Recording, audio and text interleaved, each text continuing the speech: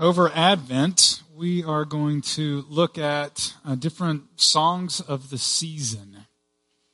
Songs and hymns that are special, in particular for this time of year leading up to Christmas. And I'm going to share a few songs that you might not be as familiar with, but these are songs that help us get just a big picture of who God is, and my hope is that we will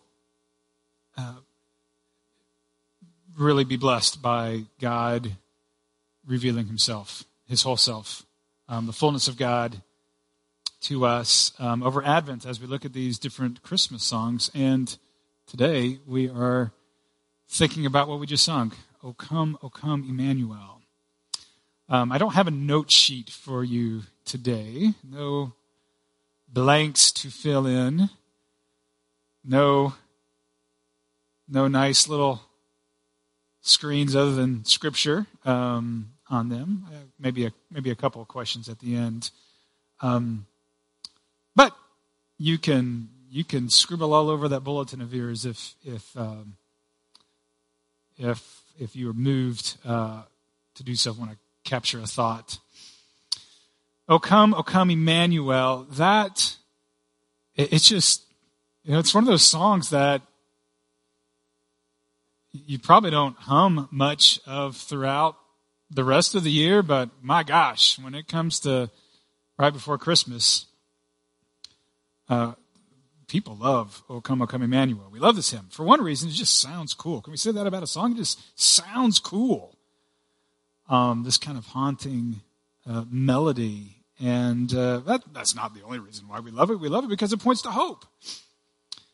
That hymn dates back to the medieval period. Not quite sure when. It might have been somewhere between the 800s and the 1100s. Somewhere in that time span is where I've read this hymn originated from the medieval period. It was used during an old church practice during the final week leading up to Christmas. 7 days up until Christmas. And that church celebration was called the O Antiphons. I don't know what O Antiphons really points to. O Antiphons. But this hymn points to who the Messiah is, different names given to the Messiah in Scripture. And that's what the O Antiphon celebration was about, was thinking deeply about all that the Messiah is. And what a great name we sing over and over again in that song, the name for the Messiah, Emmanuel. Emmanuel means God with us. So what is this hymn, what is it to us? It's our cry for help, right? It's been the cry for help of Christians for hundreds and hundreds of years. We need help, God. We need guidance. We need answers. And I think this is part of why we love this hymn so much. It kind of gives us words of lament to speak to God. Things can be generally fine in our life, but there's this underlying lament that we have in our hearts that is there because we know that things aren't quite right in the world. And we might know that generally that things aren't quite right in the world because generally we see things going on with others that are difficult, or maybe we know, a few difficulties of our own, or we might be aware of that very acutely that things are not right in the world. Or maybe there's a deep crisis that you are going through now, a trial that is very difficult. Well, this hymn gives us some language of lament to kind of sing out to God when we know that not all is right with the world and we need God to step in and make things right. And so I want to do this morning is I want to look at where we see the word Emmanuel, the name Emmanuel in Scripture. And I think it might surprise you where we see it come up. So, you may know in general that it appears in the New Testament as the Gospel of Matthew quotes something from the Old Testament about Emmanuel, God with us. Well, where is he quoting from the Old Testament? Well, he's quoting from Isaiah. He's quoting from Isaiah, and in these three chapters, chapters 7 and 8 and 9, we see this name Emmanuel several times. And what's going on in these chapters of Isaiah? It's pretty interesting. So I want to look at that real fast. If you want to open your Bible, you can turn to chapter 8 of Isaiah. You can use our Pew Bible if you don't have one. And if you're using one of our Bibles, look for it under a chair in front of you, page 682 for Isaiah chapter 8. But I want to start with Isaiah chapter 7. And this chapter introduces a time of crisis with the Israelite people. At this particular point in history, the nation of Israel has been fractured. There's a southern kingdom of Israel, a northern kingdom of Israel, and they were not friends with one another. Ahaz was the king of the southern nation of Israel, otherwise known as Judah. And chapter 7 of Isaiah talks about a threat to the southern kingdom, the king of the northern Israelites and the king of Aram were going to invade Ahaz and the southern Israelites. So there's this threat, and Ahaz came up with a plan. He was going to pay the biggest, baddest dude out there, the nation of Assyria, to come and fight with them. He was going to try to make an alliance with Assyria, except it wasn't really an alliance. He was going to pay them, and he was simply admitting to Assyria, think about this, Assyria, we are weak and powerless, and we need you to come and rescue us. And, oh, by the way, here's just a small amount of money to enlist your services. We hope that you'll find this payment satisfactory, just a little bit of what we have. Please don't come and hurt us as well. Not a real Phi Beta Kappa move on King Ahaz's part. So God sends the prophet Isaiah to give a message to Ahaz, the king.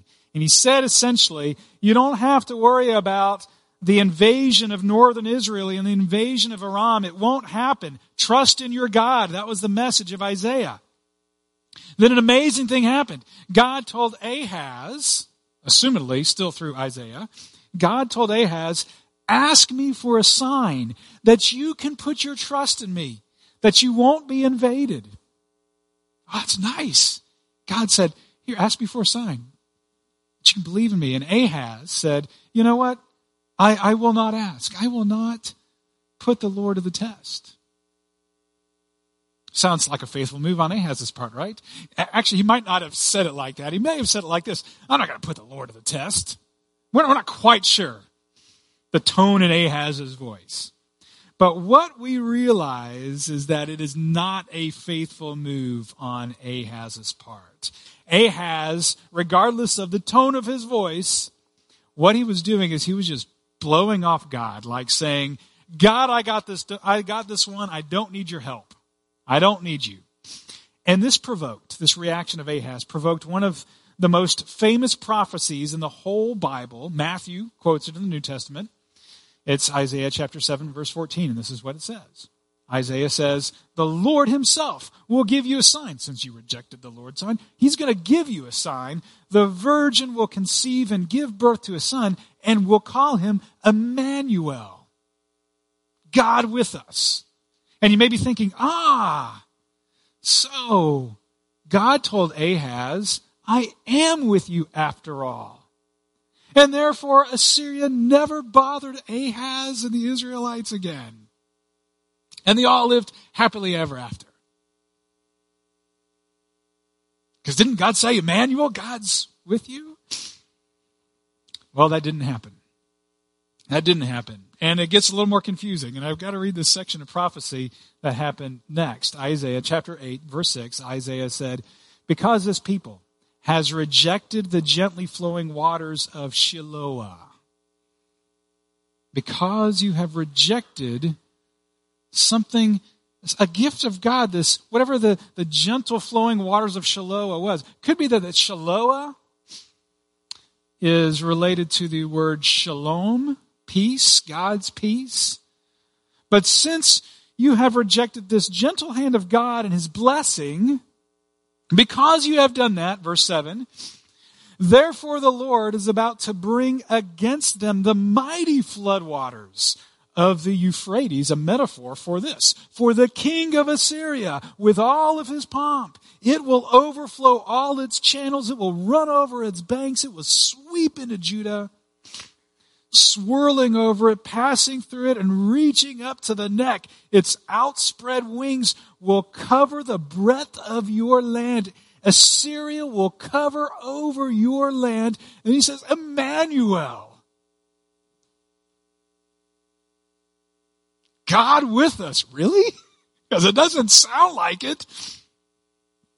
He's going to send the king of the baddest nation on the earth to cover you. Here, it almost seems like Emmanuel is more of a warning, doesn't it? Well, what is it? Is it a warning? Or is it a promise? That God is with us. Is it a warning or is it a promise? Well, it's both. The statement, God with us, it's both. It's a promise of great hope. In the New Testament, Matthew takes this prophecy from Isaiah of Emmanuel, uses it to proclaim the birth of the Messiah, Jesus, to give us hope. God with us. There isn't anything better than knowing that God is with you, right? That is, unless you really don't want God with you. And then it's a warning. And you might like the idea of God being with you. I mean, kind of like the idea of that, but then you start thinking, well, what does it really mean? What are the implications of God being with me? And you might realize, I don't know if I really want God near me. And if that's the case, then it's a warning, isn't it? It's a warning.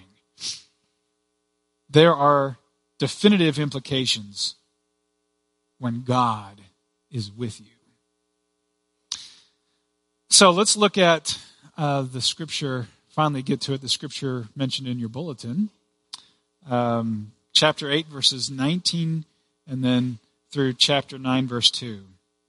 This is what Isaiah says. When someone tells you to consult mediums and spiritists who whisper and mutter, should not a people inquire of their God? Why consult the dead on behalf of the living? Consult God's instruction and the testimony of warning. If anyone does not speak according to this word, they have no light of dawn. Distressed and hungry, they will roam through the land. When they are finished, they will become enraged, and looking upward, they will curse their God. They will curse their king and their God. They will look toward the earth and see only distress and darkness and fearful gloom, and they will be thrust into utter darkness. That's God with us being a warning. In chapter 9, verse 1, Nevertheless, there will be no more gloom for those who were in distress. In the past he humbled the land of Zebulun and the land of Naphtali, but in the future he will honor Galilee of the nations by the way of the sea, beyond the Jordan. The people walking in darkness have seen a great light. On those living in the land of deep darkness, a light has dawned. So how is God with us a warning? Well, the scripture that we just read kind of describes this struggle between people and God, doesn't it? I mean, what is the struggle? Where is the struggle? It's a struggle of wills between people.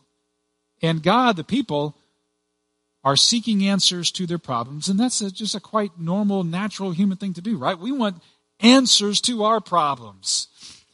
But where are they seeking their answers? Well, they're seeking from kind of the occult, spiritualists, mediums, or spiritists, mediums. People and things that can help them get in touch with the spiritual world. Now, that's all fine and good if God didn't exist, that'd be all fine and good. If God weren't there, but God is there. So the prophet asked the people, why would you not turn to God for your answers? He's there. Shouldn't you inquire of your God? So there's a struggle of wills. God says, I will guide you. The people says, no, that's all right. We can seek our guidance from right over here. These people who can help us consult with the dead, they can give us answers to our questions. Now, you might not have a Ouija board in your closet.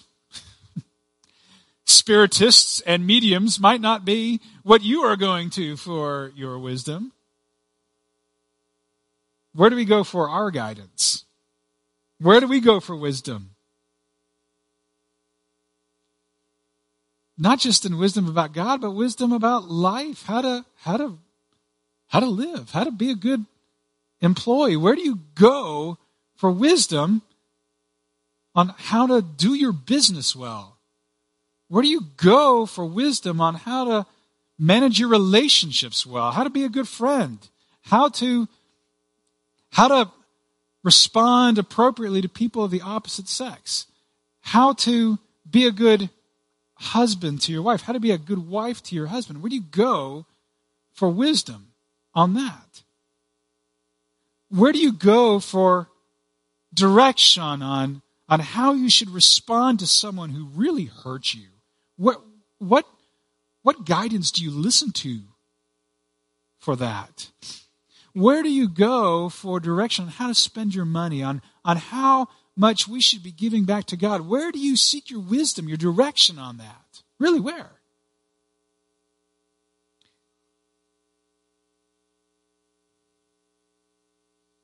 One thing we see is that when we don't listen to God, when He is not the source of our wisdom for all of life, what we see is a lot of times God tends to let us get lost on our own. God doesn't inflate like at a bowling alley when you're bowling with your little 4-year-old and they need the little bumper guards. God doesn't inflate the bumper guards in the alleyways to make sure that you stay on the straight and narrow path. God generally allows us to get lost on our own when we're not seeking Him for wisdom and guidance. So let's be clear on this. When you seek guidance from life, while being dismissive of God's word, you will stray from God's path. Where do we go for wisdom on how to live? I was at a church training event not too long ago, and the leader of our event was a pastor, and he was interviewing a lady who attended, and she brought up fear in her life. She was a Christian. She was a businesswoman. And she shared this fear. She said, I am afraid of what following God would do to my business, would do to the profit that I am able to earn. I'm afraid that I wouldn't be able to, and she really said this, to cut the corners necessary for me to. She seemed like a pretty honest lady. I mean, she didn't look like a crook or a dirty person, just normal person saying, I don't know what to do to get this profit that I need. And I, just try to save an extra buck here or there. And I'm worried if following God would mess up my profit line. And our presenter, he just looked at her and said, well, that's a dilemma. That's a dilemma. How do we handle the dilemmas of our life? So think of this hymn, O come, Emmanuel, God be with us. That's how. God be with us. We'll get to that verse in a second. So Christians generally know, not that verse, they generally know the first verse really well, right? O come, Emmanuel, ransom captive Israel. We understand the concept of ransom means someone gives something up to get something else. It means to redeem. And we know that God redeemed us by giving something so he could get something for us. Gave his son to rescue us. We know that verse 1. We like that first verse. Another verse that often is sung is the one about God cheering us with his advent here and disperse the gloomy clouds, the gloomy night, the dark shadows, get rid of the dark shadows. Oh, Emmanuel, we kind of like that verse, familiar with that verse.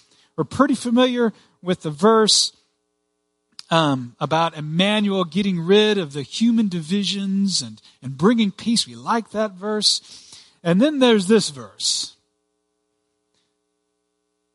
that you may be less familiar with. This is the verse when we sing all 4 verses. This is the one where the volume kind of goes down because we're just not as familiar with this verse. It's verse 3. In verse 3, we like to cut out verse 3 to save time.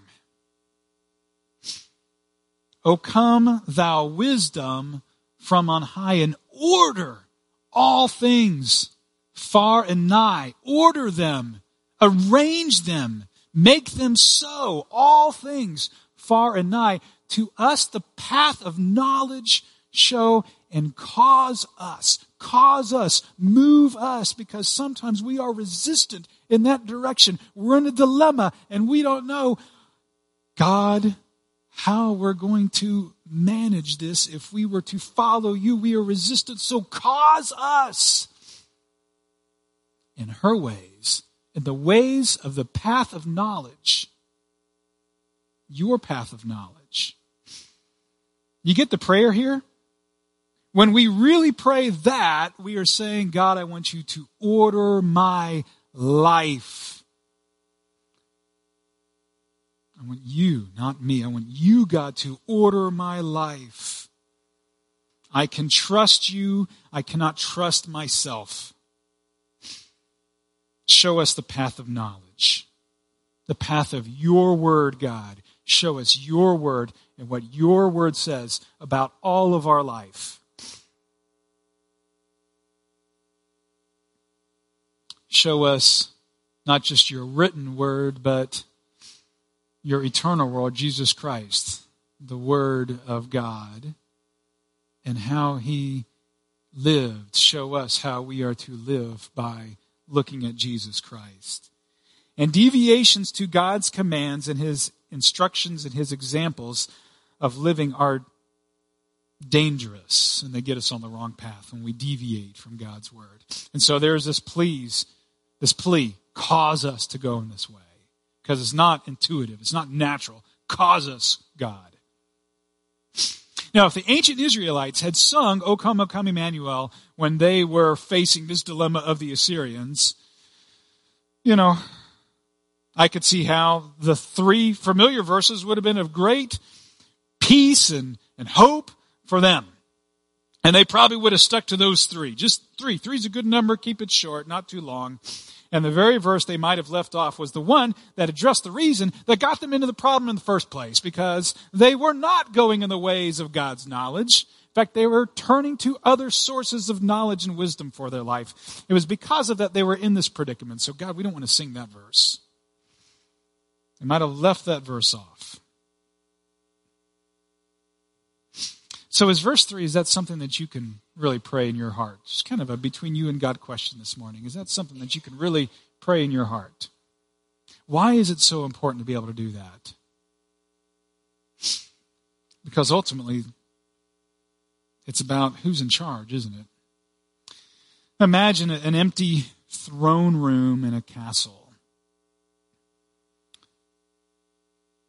On the platform, there's the big throne. Imagine some people being in that empty throne room.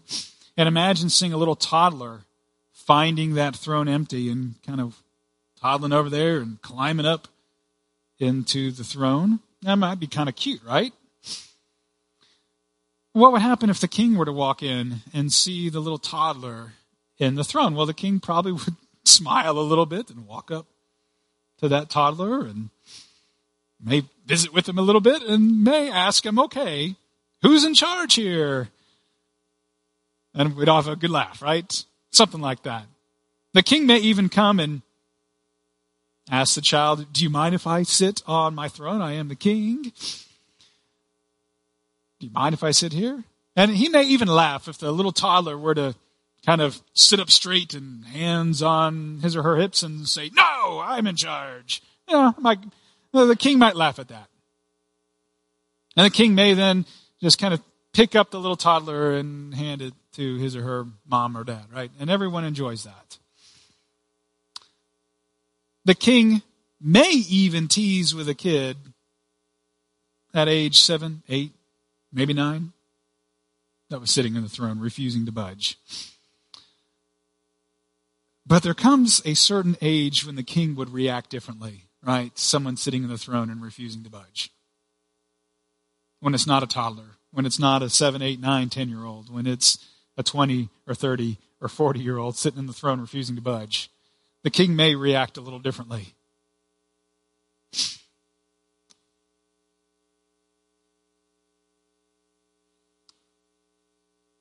There is a silent attitude of so many people, and that is, I'm going to occupy that throne.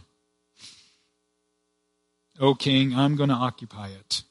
And they will not budge for God. At most, they might invite God to pull up a chair, pull up another throne. I'm sitting in this one. You can pull up another throne and sit in this other throne next to me. And how is that relating to the king? Not as a king, but as like a buddy. As a buddy. Come be my buddy and sit next to me. So look at verse 20 again. Isaiah chapter 8. Consult God's instruction and the testimony of warning. Seek wisdom in God's word. Listen to it. Trust it. Obey it. Give it final authority over your life. If anyone does not speak according to this word, they have no light of life. Light of dawn. Verse 21. Next verse. Verse 21. Distressed and hungry, they will roam throughout the land. When they are famished, they will become enraged. And looking upward, they will curse their king and their God. Then they will look toward the earth and see only distress and darkness and fearful gloom, and they will be thrust into utter darkness. That's the picture of someone who has neglected God's word, whom God has allowed to drift on another path, away from his protection, away from the blessings that come when we follow his word. I don't want to be on that path. How do you get back on the right path? How do we get off the throne? By remembering that although God let you wander off his path, that he knows exactly where you are. You haven't wandered from his sight. You may be lost, but you're not lost to God. He knows the path that you are on. And there's this promise at the beginning of Isaiah chapter 9. Nevertheless, what a great word in this scripture. Nevertheless, there will be no more gloom for those who are living in distress. In the past, he humbled the land of Zebulun and the land of Naphtali. Now, what's the big deal about Zebulun and Naphtali? Well, those were the two of the 12 tribes of Israel that were given land in the northernmost region of Israel. And so they were the first regions to be invaded by Assyria. They're kind of the ground zero of the Assyrian threat because it all happened through Zebulun and Naphtali. Right in the region of Galilee. So it's where the Assyrians first came. Isaiah centers in on ground zero of the kind of the symbolic ground zero for all the trouble of the Israelites. And it's at the setting of ground zero that he gives this promise. The end of verse 1. But in the future, God will honor Galilee of the nations by the way of the sea, beyond the Jordan. How do you think, by the way, God's going to honor Galilee? Because the Messiah Christ is going to come from Galilee. Verse 2, the people walking in darkness have seen a great light. On those living in the land of the deep darkness, a light has dawned. So God will bring you back. He knows right where you are. The people in trouble and terror have seen a great light. How have they seen it? So the English translation says a great light has dawned at the end of that verse, and it's actually not putting it how I think the original language would have us read it. Makes it seem like, kind of the sun came up and dawn was everywhere and they saw it. But that's not really what the scriptures say. It says that the great light shone upon them like a spotlight. Boom! Directed right at these lost people.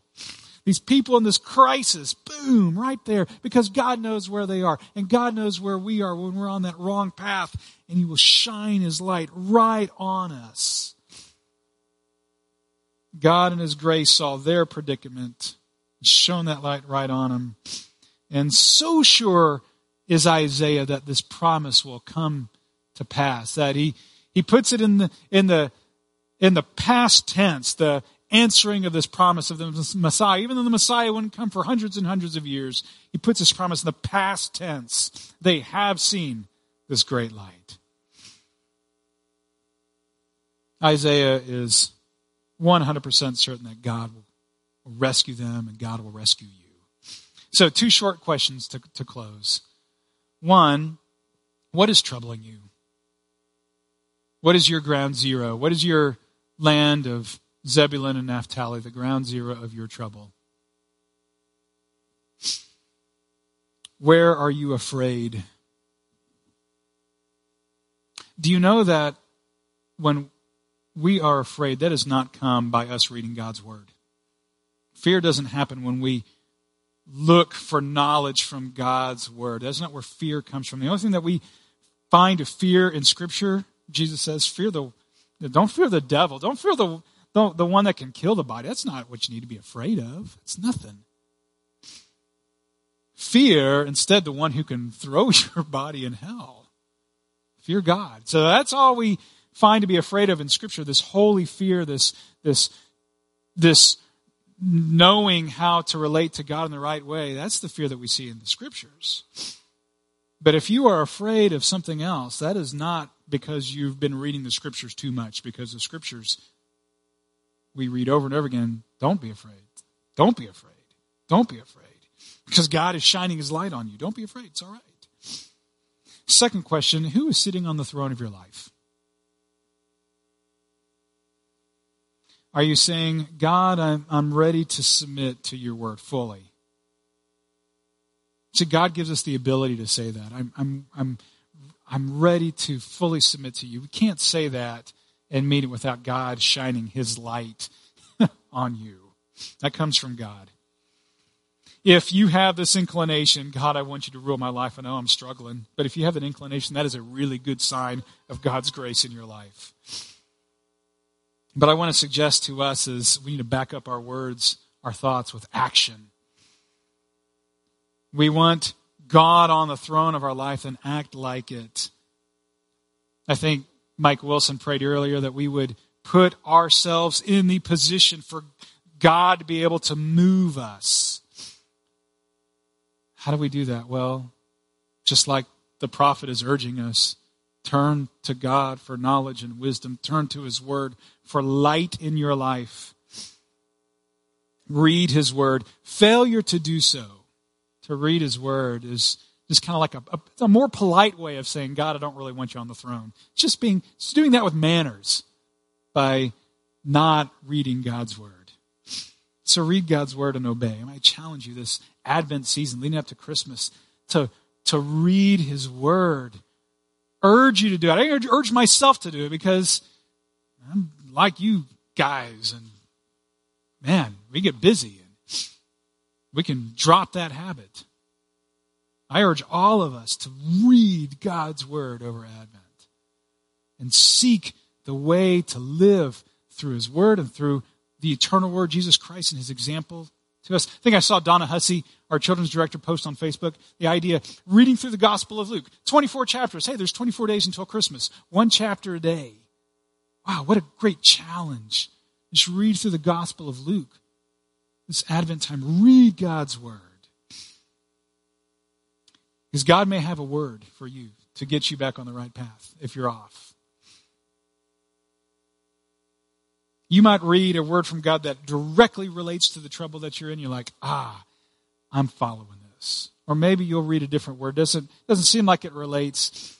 But whenever we start obeying in any area of our life, God starts getting us more and more on his path, the right path. The path of his blessings. The path of his light. Let's get on this path, the path of God's light, this Advent time. Let's pray. Almighty God, we thank you that we don't have to go looking for your light. It's not hidden. It's not some secret. It's by your grace that you make it available to us. We pray that you would shine your light on us in your grace. We pray that we would seek your wisdom, your insight, your knowledge, your word, and make it abide deeply in our heart, and then give us the ability to follow and obey and trust. In Jesus' name, amen.